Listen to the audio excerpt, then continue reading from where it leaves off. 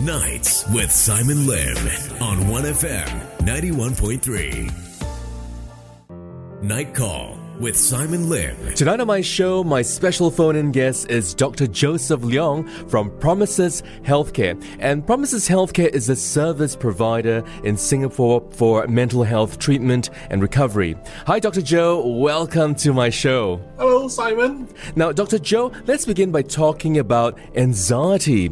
Are anxiety disorders different from, let's say, normal anxiety? And how can anxiety be treated? Yes, anxiety actually becomes disordered when there's actually the stress causing dysfunction, then leading to significant impairment in occupational, social, and then leisure functioning. So I think the holistic approach is to actually take a bio, psycho, social, spiritual framework to actually help the person in distress. And can anxiety be a symptom of another medical condition? I mean, what's the patient journey as well, at Promises Healthcare for someone seeking your expertise to treat anxiety? Yes, anxiety can be a symptom of thyroid or even heart conditions. For example, hyperthyroidism, which is excessive thyroid hormone, can actually cause anxiety, restlessness, nervousness, difficulty concentrating, and also fatigue.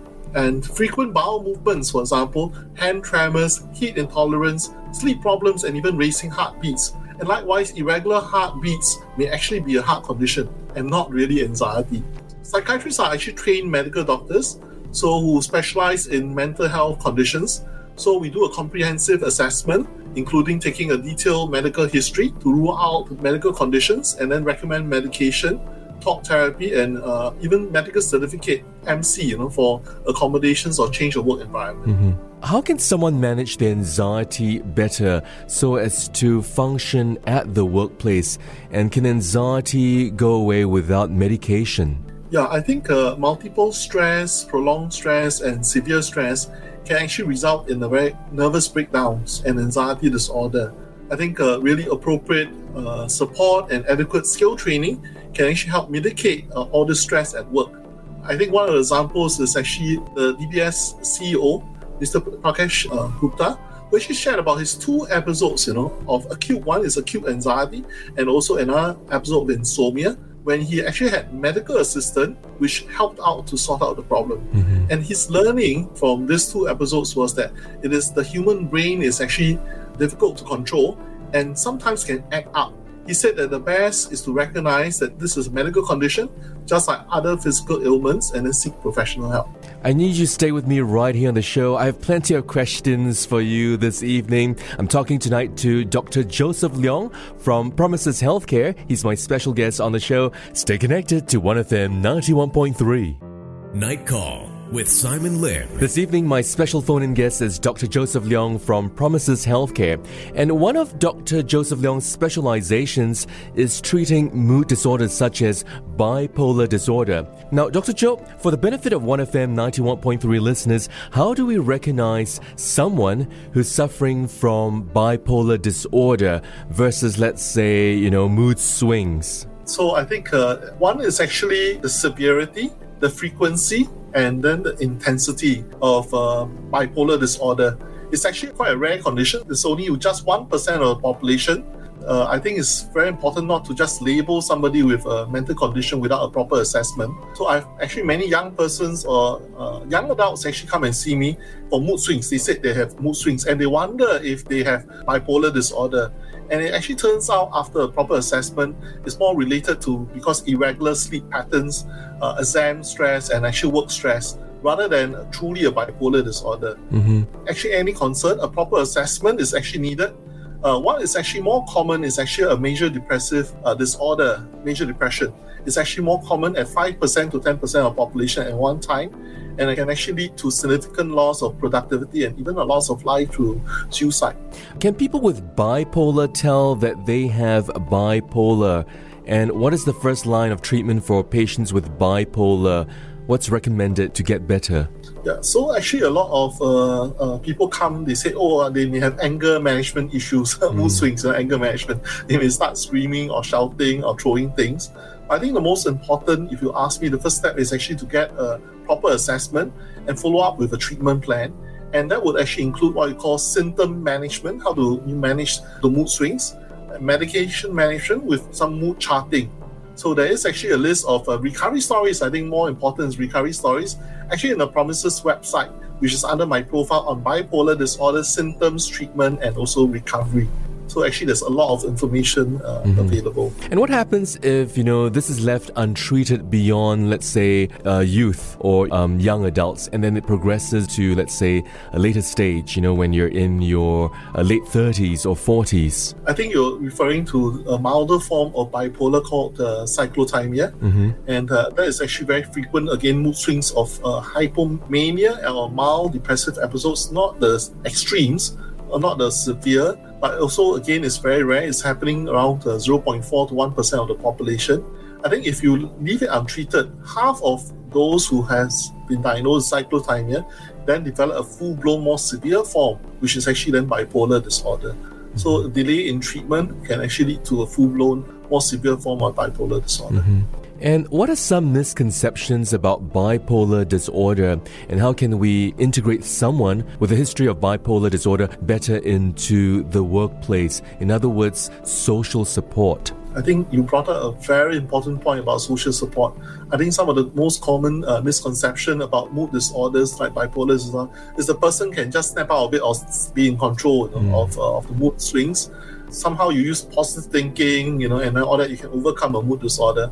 I think what's more important is actually appropriate rest, because when a person is irritated or very high, the person may need to be excused from shift work, for example, because sleep disturbances is correlated with mood disturbances. Right? So moderating actually social activities is also important to prevent the worsening of mood disturbance. We can be supporting this person by actually making sure this person has adequate rest and sleep when they are high or irritable. And then, of course, don't go and ask this person to go out too often. Otherwise, the person will become more and more irritated or more and more active. And tonight, my special guest is Dr. Joseph Leong from Promises Healthcare. We'll be back in just a bit. Nights with Simon Lim on 1FM 91.3.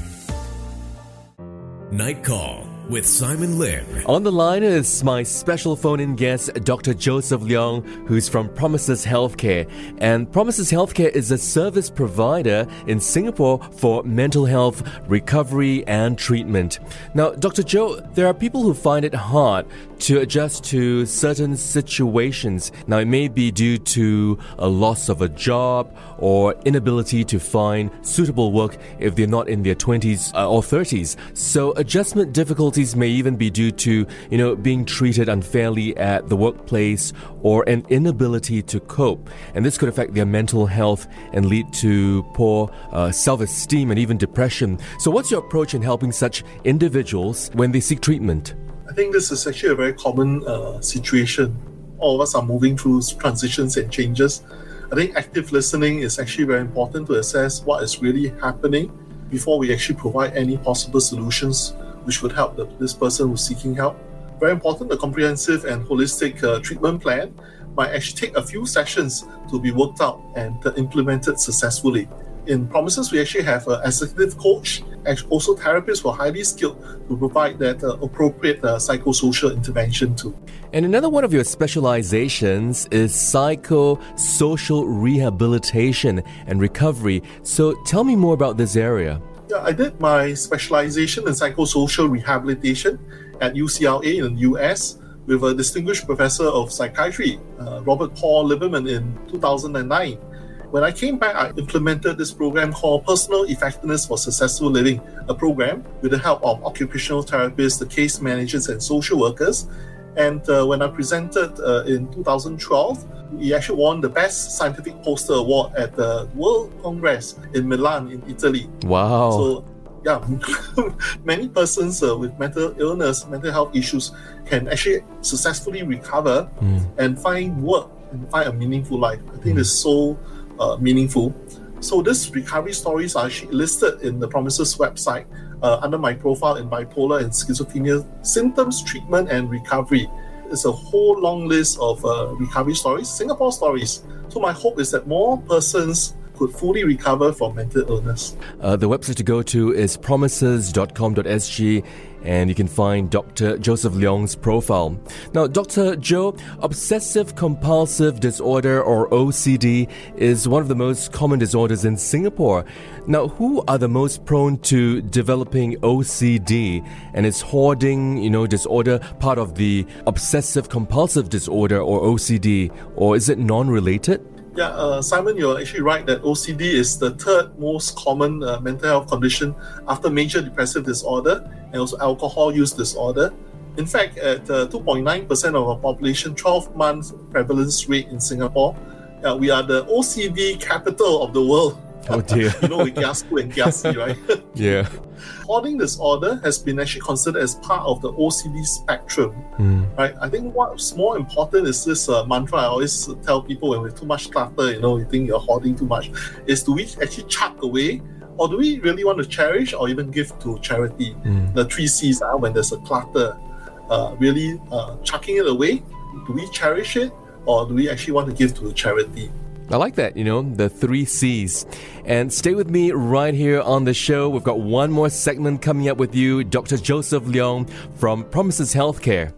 Night Call with Simon Lim. Still on the line with me is my special phone-in guest, Dr. Joseph Leong from Promises Healthcare.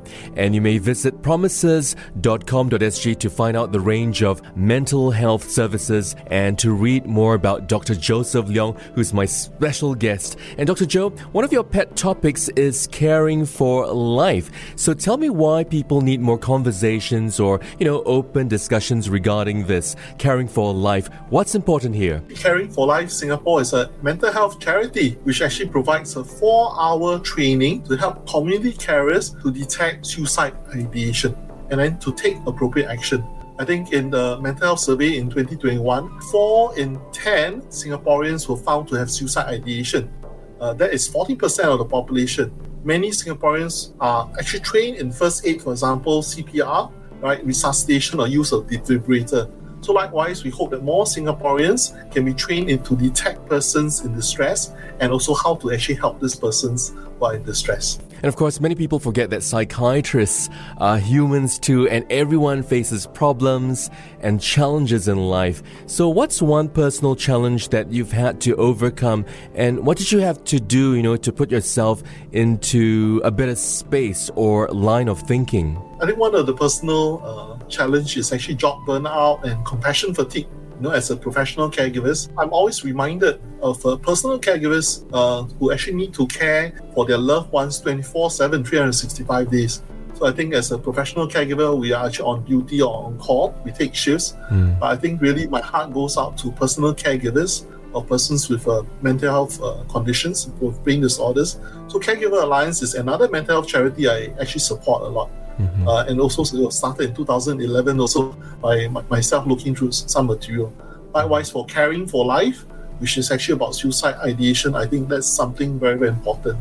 My hope is actually that we can reduce all this job burnout and compassion fatigue when we can actually train caregivers with skills, knowledge, and a change of heart to care for their loved ones. And is there a book that you could recommend my listeners to read?